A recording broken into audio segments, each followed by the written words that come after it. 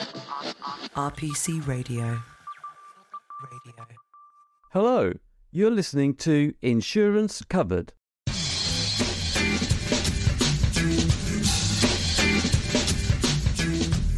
Welcome to the podcast that covers anything and everything to do with insurance. Coming up in this episode. I think we hide the value of what we do in insurance like a light under a bushel. And I'm absolutely persuaded that the purpose of insurance is truly inspiring and energizing. And yet too often for our customers, it feels like a cost of doing business.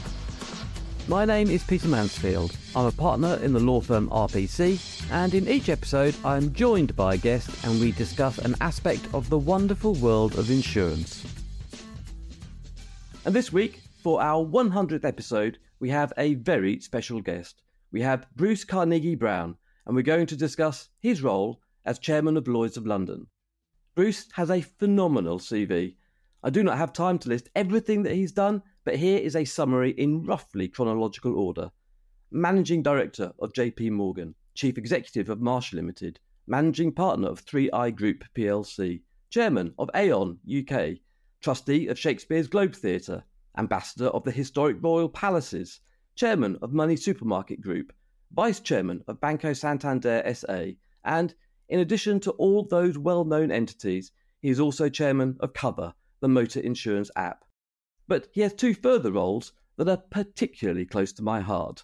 He is the current Chairman of the MCC, the Marylebone Cricket Club, which is the custodian of the laws of cricket and which owns Lord's Cricket Ground, the spiritual home of cricket. And talking of spiritual homes, he is also chairman of the Home of Insurance, Lloyd's of London, which is what we're going to discuss today.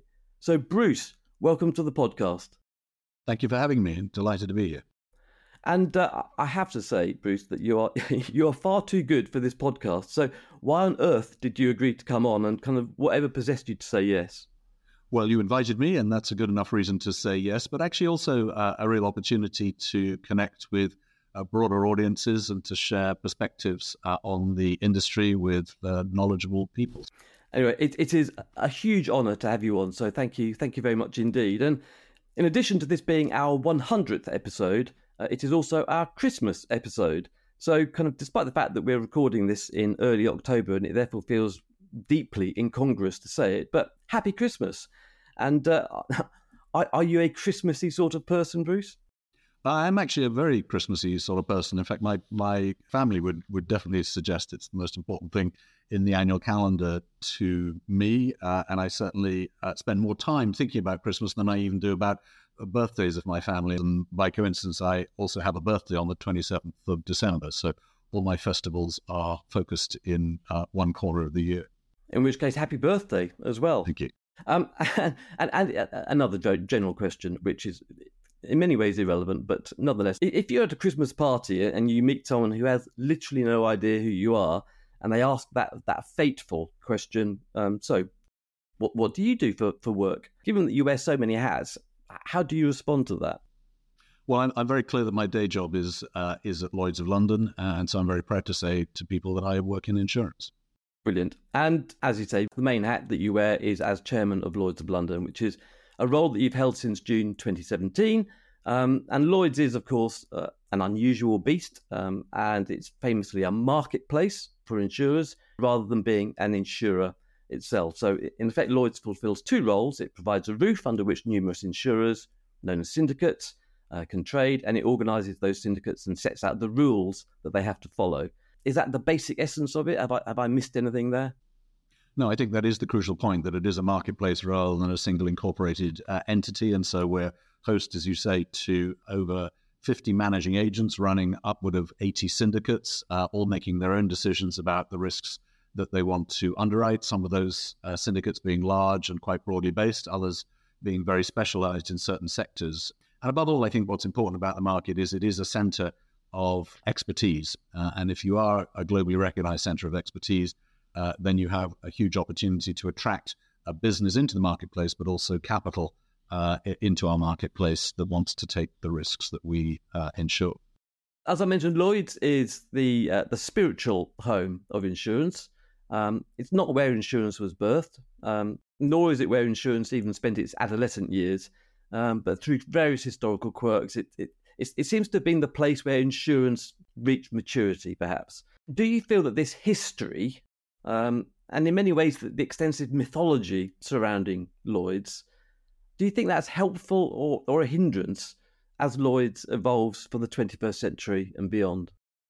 I think overall it's a huge help. I sometimes say that the Lloyd's building itself is the only insurance building in the world that anybody wants to visit. Why would you want to go to an insurance building? And it's partly because of all the history and the mythology that goes with that place. And undoubtedly that is helpful in us attracting visitors to London who want to trade with the London market. And so I think the key opportunity for us is to align that history with the future. And the thing that glues the issue together is relevance. I think if you cease being relevant, you end up being a museum. And Lloyd's has, over 300 years, reinvented itself in many ways. And we touched earlier on innovation as a key part of that.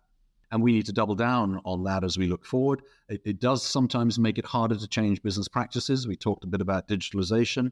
I think that is now something that is being embraced by the marketplace, but we've come to digitalization in the wholesale and commercial insurance sectors of the market quite slowly, and we've got some catching up to do. And so I think one doesn't want to be a prisoner of one's history, but I think history can inform us about the future.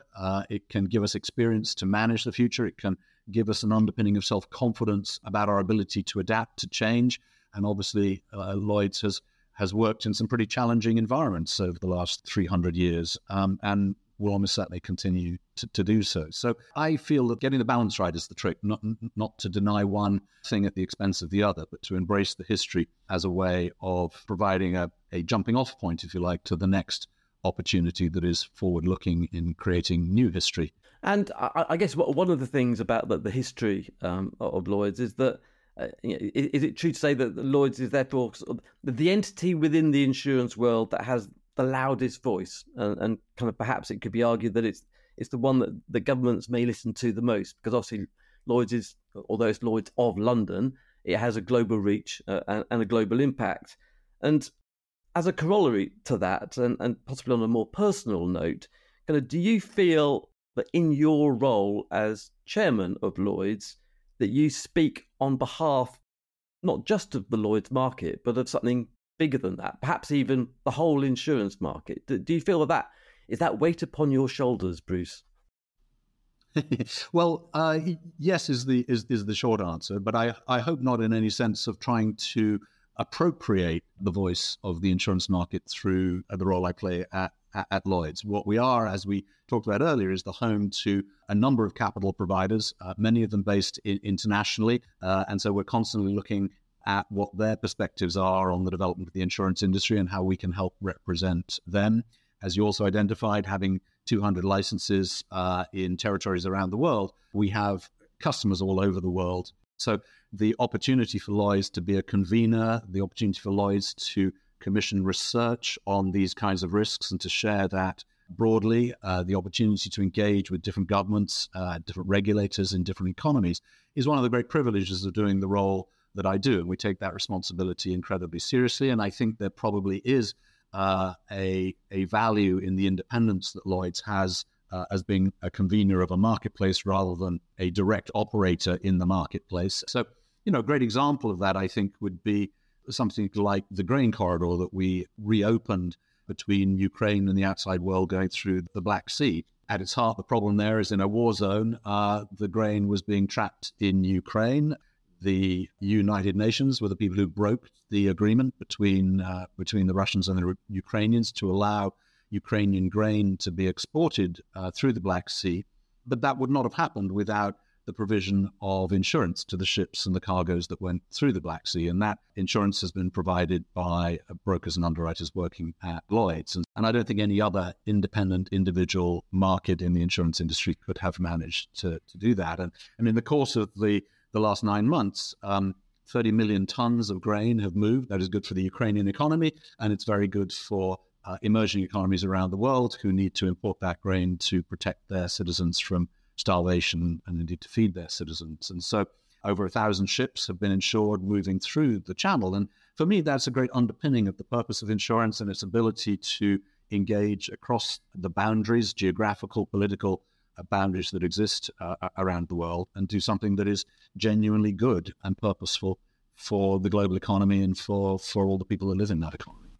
And we did an episode on the Ukraine grain insurance with Chris McGill a few months ago, and yeah, it is a fantastic example of how insurance enables trade and enables the modern world to do what the modern world does. So often insurance is lurking below the surface and no one's aware of its existence. But this was one of those moments where insurance popped above the surface and made it clear what it was up to. So expanding on what you've just been talking about there, Bruce, kind of how would you describe the current role of Lloyd's in the global insurance market? So I think one of the things that's happened most recently is that risk is elevated around the world. It's coming in many shapes and many sizes, and this has put it right into boardrooms of businesses. It's put it right onto the desks of governments around the world, and they're looking for help in responding to these issues. And if you look at the first quarter of the 21st century,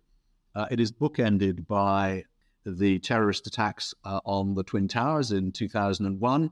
And at the back end of the first quarter, we're in the middle of a land war in Europe. And in the middle of that, we've had a global financial crisis and a global pandemic. These are extraordinary risks. And it would be surprising if we weren't going to see similar risks or risks having similar impacts in the remaining 3 quarters of the 21st century. So helping people understand those risks, helping people mitigate and manage those risks, building resilience into economies that help protect from those risks is a core part of what Lloyd's does, and in having a seat at the table to help discuss that. And it's not just about insurance policies. It's about helping with the delivery of risk awareness and risk mitigation. So if you look at something like a cyber risk, a policy first written at Lloyd's now 25 years ago in 1999, and our fastest growing line of business at Lloyd's, where we have some 25% of all cyber risks covered in Lloyd's. One of the issues is how to keep growing that market in a responsible way as cyber risks change and become more sophisticated. And back in 1999, somebody described to me a cyber risk policy is a bit like having a homeowner's policy where you could leave the front door open and still you'd have to settle the claim. And so clearly where we're getting to in the world of cyber risk insurance is now interrogating our customers about the mitigation they put in place to try to protect themselves from cyber risk. And just as you would expect to have mortise locks on the front door and window locks and probably even a burglar alarm to protect your house, so increasingly people are required to do the same in order to get cyber insurance. And this is therefore part of raising awareness about the risk, but also in improving the mitigation and resilience across the economy to these kinds of risks, which, as we know, is a clear focus of governments in many territories around the world. So insurance can really help with this raising of awareness, helping people build resilience, and then providing, of course, the ability to put people back on their feet once disaster strikes by writing them a check to cover their losses. And in one of your earlier answers, you mentioned the word relevance, the relevance of Lloyd's, and all these things that you're talking about. So assisting insureds with risk mitigation, and kind of providing new products to cover new risks that are presented to us in the 21st century. Are these the ways in which Lloyd's can ensure that it remains of relevance in the coming decades? Yes, so again, I think it starts with the customers, and the customers' risks are changing.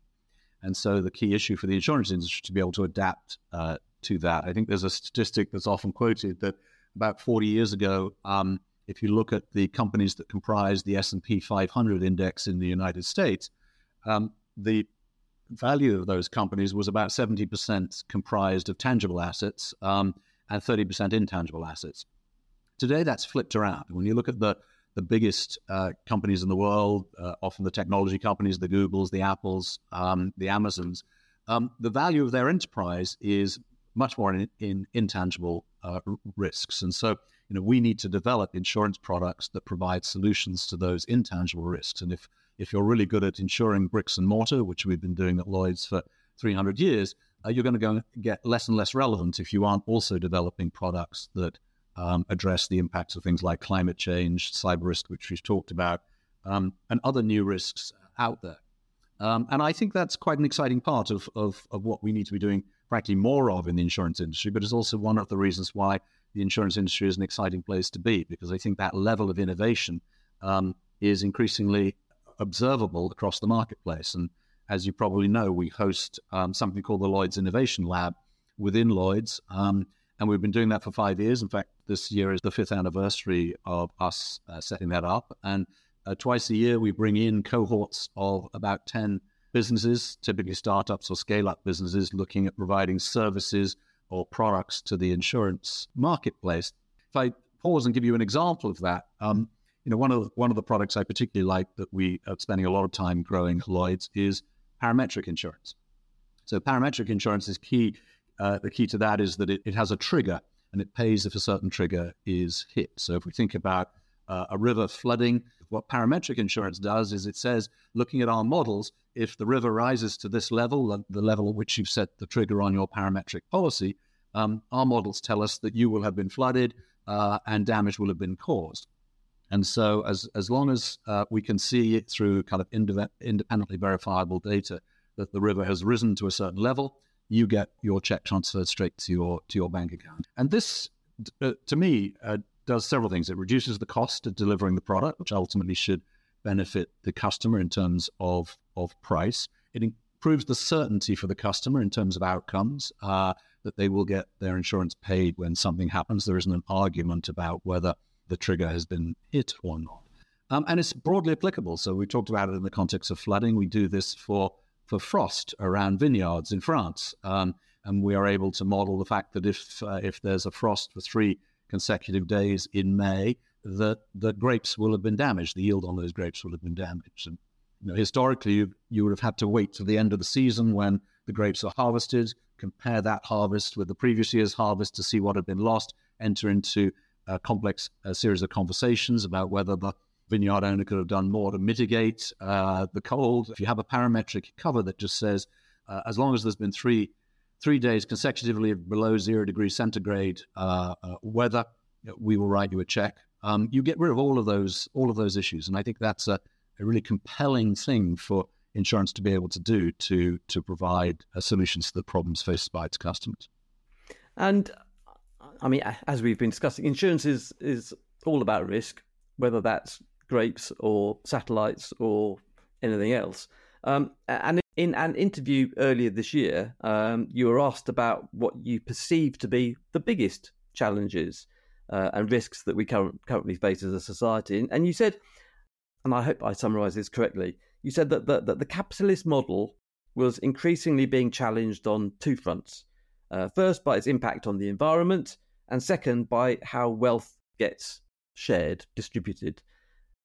Do you think that the capitalist model may be nearing the end of its useful life?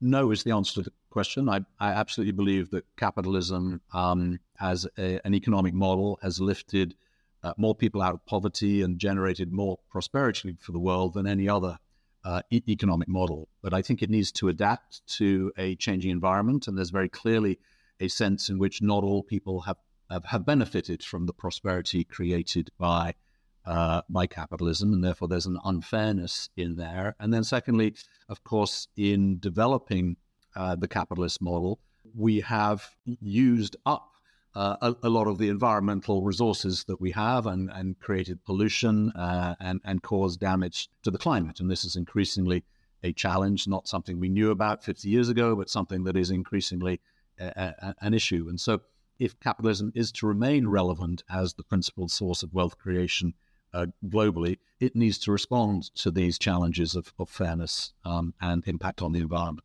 So let's discuss those two kind of briefly. The first one is about wealth being shared unevenly between hemispheres, between continents, between countries, and even between tiers of society within those countries. Is there anything that insurance can do about that? I mean, is that relevant to insurance in any conceivable way? And what part, if any, does insurance have to play in the consequences of wealth inequality? Well, I think one of the things that I believe is developing over time, has been developing for maybe 2 or 3 decades now, is what I call the nationalization of risks by government, particularly in democratic economies around the world. And so most recently, we've seen that when the pandemic happened, government leans into the economy by offering financial support to participants in the economy, furlough programs being a good example of that. And then once the Ukraine war started, creating a huge spike in energy prices, we saw government lean in to try to subsidize the cost of energy. And even most recently in the United Kingdom, we've seen people asking government to protect them from the impacts of higher interest rates in terms of their mortgage costs. And the issue around that is that these risks need to be properly managed and properly funded. So on the one hand, we need to build more resilience in order to make sure these things don't happen. Again, a kind of pet data point for me is that the Thames Barrier is 40 years old this year. And it is obviously one of the single biggest points of resilience for the London economy against flooding. In its first 5 years, the Thames Barrier was closed, I think, 3 times. And in the most recent 5 years, it has been closed 24 times. Now, those are data points, but they signal to me that something is happening in terms of impact on our environment as a result, maybe of climate change, maybe of other things. But these are kinds of things that insurance can respond to by helping build more resilience into the economy and then ultimately, of course, paying the bill for when the economy goes badly wrong. And my argument to government is that actually, if insurance doesn't exist, these burdens belong to the government. And what we do know from the research that we do is that when capital comes in from a third party after a disaster happens, the target of the problem recovers much more quickly. So let's take an example of a hurricane going through Florida. If all you're doing is recycling capital that already is in Florida to repair the damage caused by a hurricane, you've got a zero-sum game where you're robbing Peter to pay Paul, as it were, within the Floridian economy. If that capital is coming from insurance enterprises like Lloyd's into Florida from outside Florida, then, of course, we're bringing more capital to bear, and the economy, by definition, recovers much more quickly. And so these are some of the kinds of things that insurance can do, both to alleviate and mitigate risk, but also to address crises once they happen. Let's move on now to the second challenge you mentioned. Now, we obviously don't have time to go into this in the level of detail which it probably deserves, but the challenge is the way in which the capitalist model is affecting the environment. And kind of that effect has, of course, become increasingly obvious over the last few years. But this year, 2023, has been off the scale exceptional. In fact, I was reading this morning in an article, some climate scientists described it as gobsmackingly bananas. 2023. So July 2023 was the hottest month on record and quite possibly the hottest month for at least 120,000 years. That's according to the UN. Antarctic sea ice has shrunk to the lowest annual maximum on record, about 1 million square kilometres lower than the previous lowest figure. Average sea temperatures for June 2023 in the North Atlantic were the warmest ever, 0.5 degrees above the previous hottest ever. And in the last 2 years, Switzerland's glaciers have reduced in size by 10%. And the IPCC reports make it absolutely clear, and I quote, "Climate change is a real threat to human and planetary health." Now, in relation to insurance, I have 3 questions, but I'll bundle them all together so that you can answer it however you like. The first, what impact is all of this having on the incidence of natural catastrophes and therefore, as a result, on the insurance market? Second, how should insurers approach the oil and gas sector? And third, how can insurance assist the transition to renewable energy? Well, first I would say that I think at Lloyd's we are already underwriting the impacts of climate change. So some 25% of the capital deployed in Lloyd's underwrites natural catastrophe risks around the world. And so we observe this change in the environment through frequency and severity. So the frequency of events and the severity of the events once they occur. And therefore, we have every interest as insurers in trying to help mitigate this deteriorating environment in which we find ourselves. And so this leads to a couple of things. One is, how do we help the world transition? And so we talk about ourselves as insurers of the transition.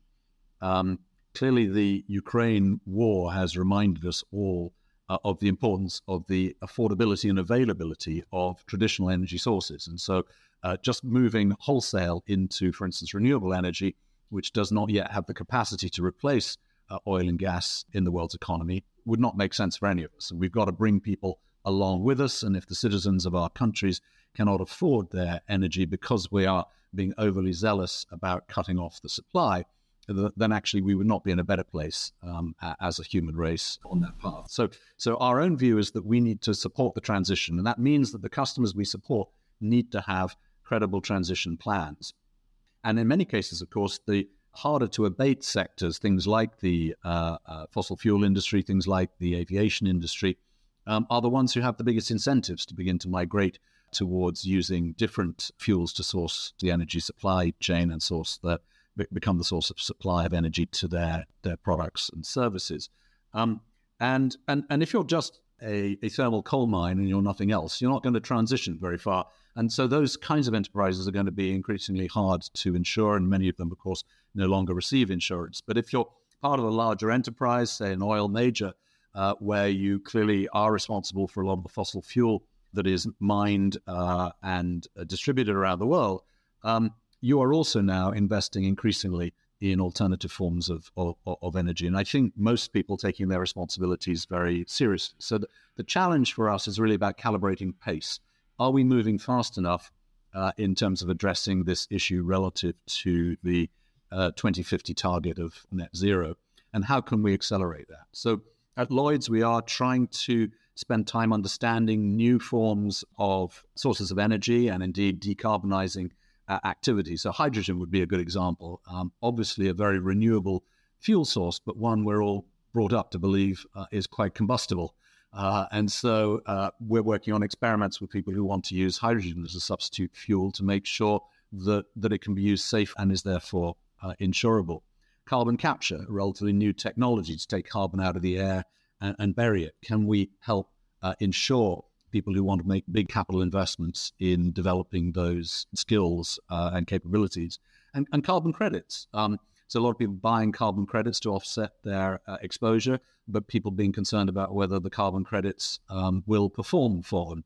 And again, we're now piloting carbon credit insurance to make sure people have confidence that if they buy a carbon credit, it really can be used as an offset to more polluting activity. And so I think this is about engaging. So one of the things we do is we chair the insurance task force of something called the Sustainable Markets Initiative that was set up by the King when Prince of Wales. And one of the great opportunity that gives us is to sit alongside other verticals that the King set up in things like energy and transportation to understand how climate change is going to affect these harder to abate industries and whether we can jointly develop products with them. So a simple example would be in the building industry. At the moment, insurance provides a kind of like-for-like replacement if your home is destroyed. Well, we're trying to get to a place where actually we replace with better rather than like-for-like. So if you've got carbon-intensive materials in your building, can we replace it with materials that are less harmful to the environment when your home is rebuilt? And I think this is work that we're undertaking across the marketplace. It's work and research that we share with the broader industry. And there's a good example of the way insurance, I think, participates in trying to help our world get to a better place on balancing the impacts of capitalism on the environment.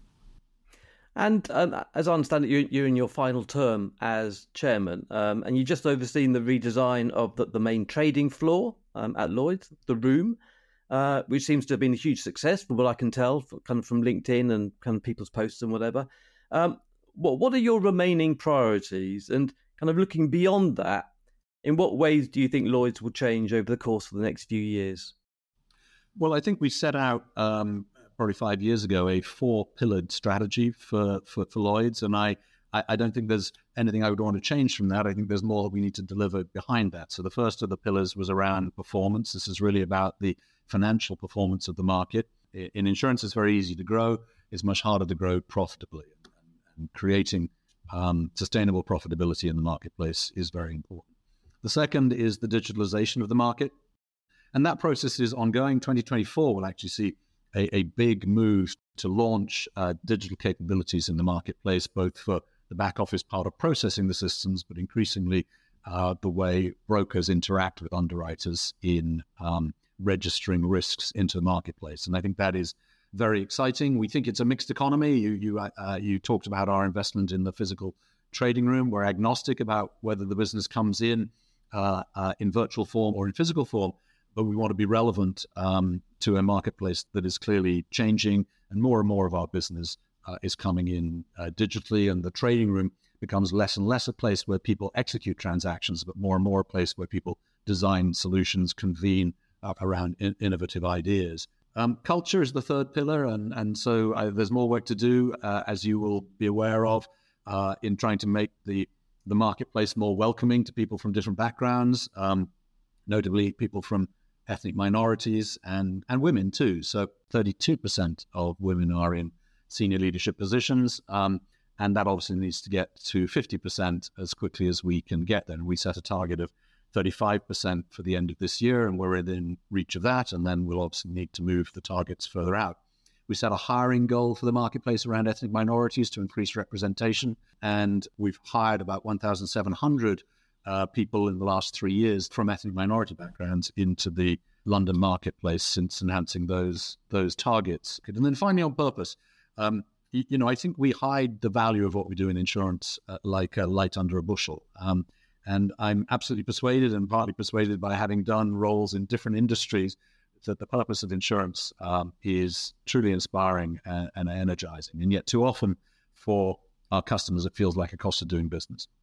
And so doubling down on representing the industry well around its purpose, I think, is incredibly important. And it's self-interested as well, because to the extent people understand the value of what we do, they're more inclined to buy the protection that we sell and increase the penetration rates of insurance in the economies around the world. But I think that's also why people want to come and work in our industry, or ought to want to come and work in our industry, and why careers in insurance can be enormously exciting. Before we end our discussion, Bruce, I have to move briefly from Lloyd's to Lord's, that other British institution beginning with L and with an apostrophe, and the topic of English cricket. And at this point, I'm well aware that we may lose the vast majority of our audience who are uninterested in cricket, but I am interested in cricket. I love cricket, and I'm never going to get the chance to speak to you as chairman of MCC again. So what are your views on Bazball, would you say? Well, the first thing to do is actually to celebrate the strength of English cricket at the moment, and indeed cricket in general. And though you suggest some of your listeners may switch off, it is actually the second most watched sport in the world after football, obviously dominated by Indians who are cricket mad. But I think also the versatility of cricket has been enormous too, that it can be played in so many different formats. Very few sports are as elastic as cricket in moving from a sport, a match that might take 3 hours to one that might take 5 days. And I think that's to be celebrated, but it comes back to the challenge you identified for Lloyd's. It's the same at Lord's, is members who like their cricket in the 5-day version not being quite so supportive of cricket in the short form of the game. And yet short form of the game is the fastest growing part of the game, and it's also the part of the game that's generating money back into the sport that ultimately underpins the continuation of things like 5-day international tests series. So I'm a fan of Bazball. I think it has made the game of cricket much more entertaining. Run rates are faster.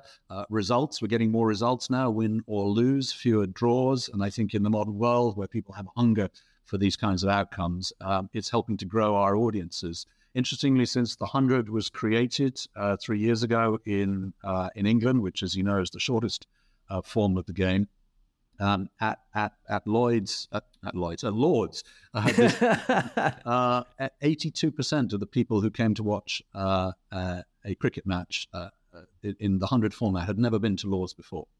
And so if we want our sport to be relevant, to grow, we've got to be enticing and interesting to new audiences. And I think Bazball has done a huge amount to help the development of the game.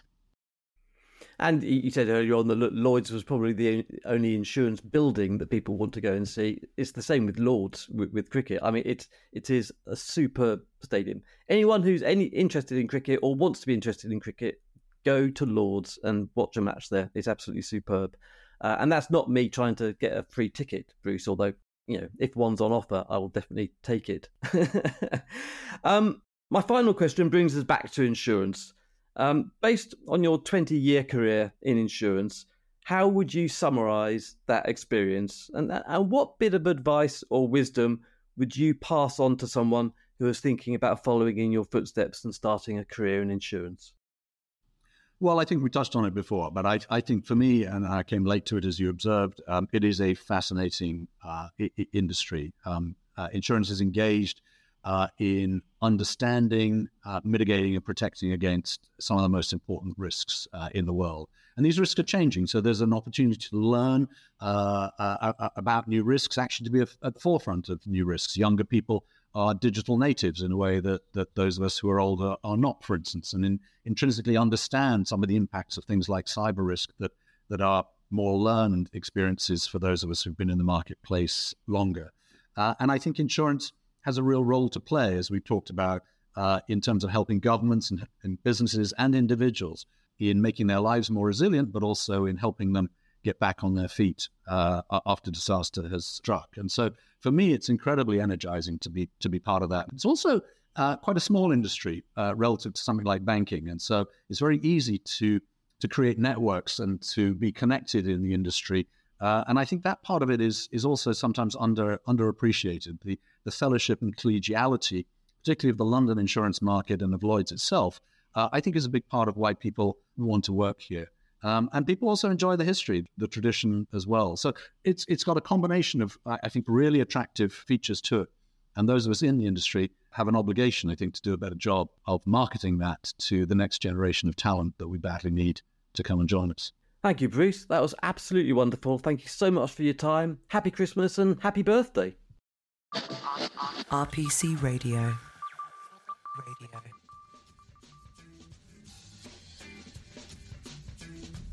Thank you so much for listening to Insurance Covered, which is an RPC production made possible by Joe Burgess and Mary Mitchell. If you enjoyed this podcast, you will also love our other podcasts, Taxing Matters and Money Covered, plus The Fix, which is co-hosted by my colleague Kelly Thompson. If you want to be a guest on Insurance Covered, please email me at peter.mansfield@rpc.co.uk. Thank you, and I hope you have a great day.